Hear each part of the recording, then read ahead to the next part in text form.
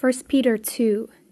Therefore, putting away all malice and all guile and hypocrisies and envyings and all evil speakings, as newborn babes long for the guileless milk of the word, in order that by it you may grow unto salvation, if you have tasted that the Lord is good. Coming to him, a living stone, rejected by men, but with God chosen and precious.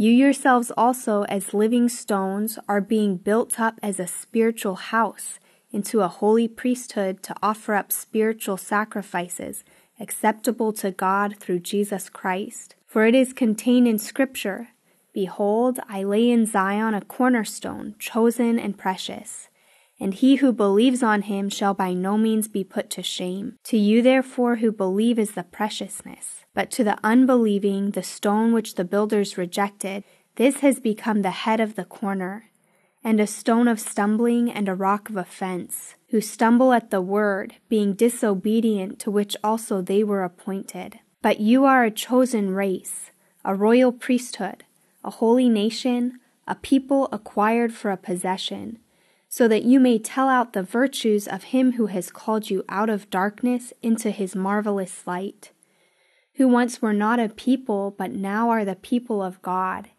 who had not previously been shown mercy, but have now been shown mercy. Beloved, I entreat you as strangers and sojourners to abstain from fleshly lusts, which war against the soul, having your manner of life excellent among the Gentiles, so that in the matter concerning which they speak against you as evildoers, they may, by your good works, as they see them with their own eyes, glorify God in the day of his visitation.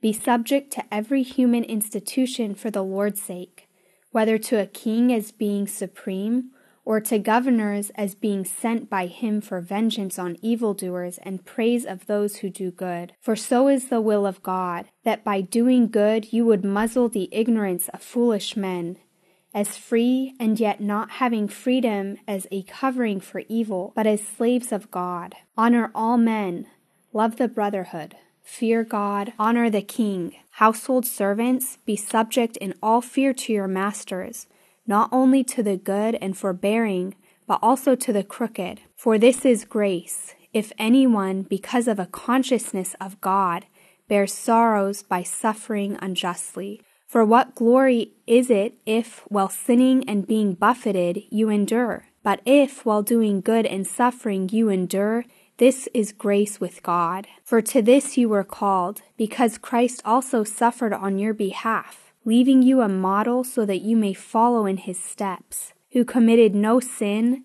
nor was guile found in his mouth, who being reviled did not revile in return.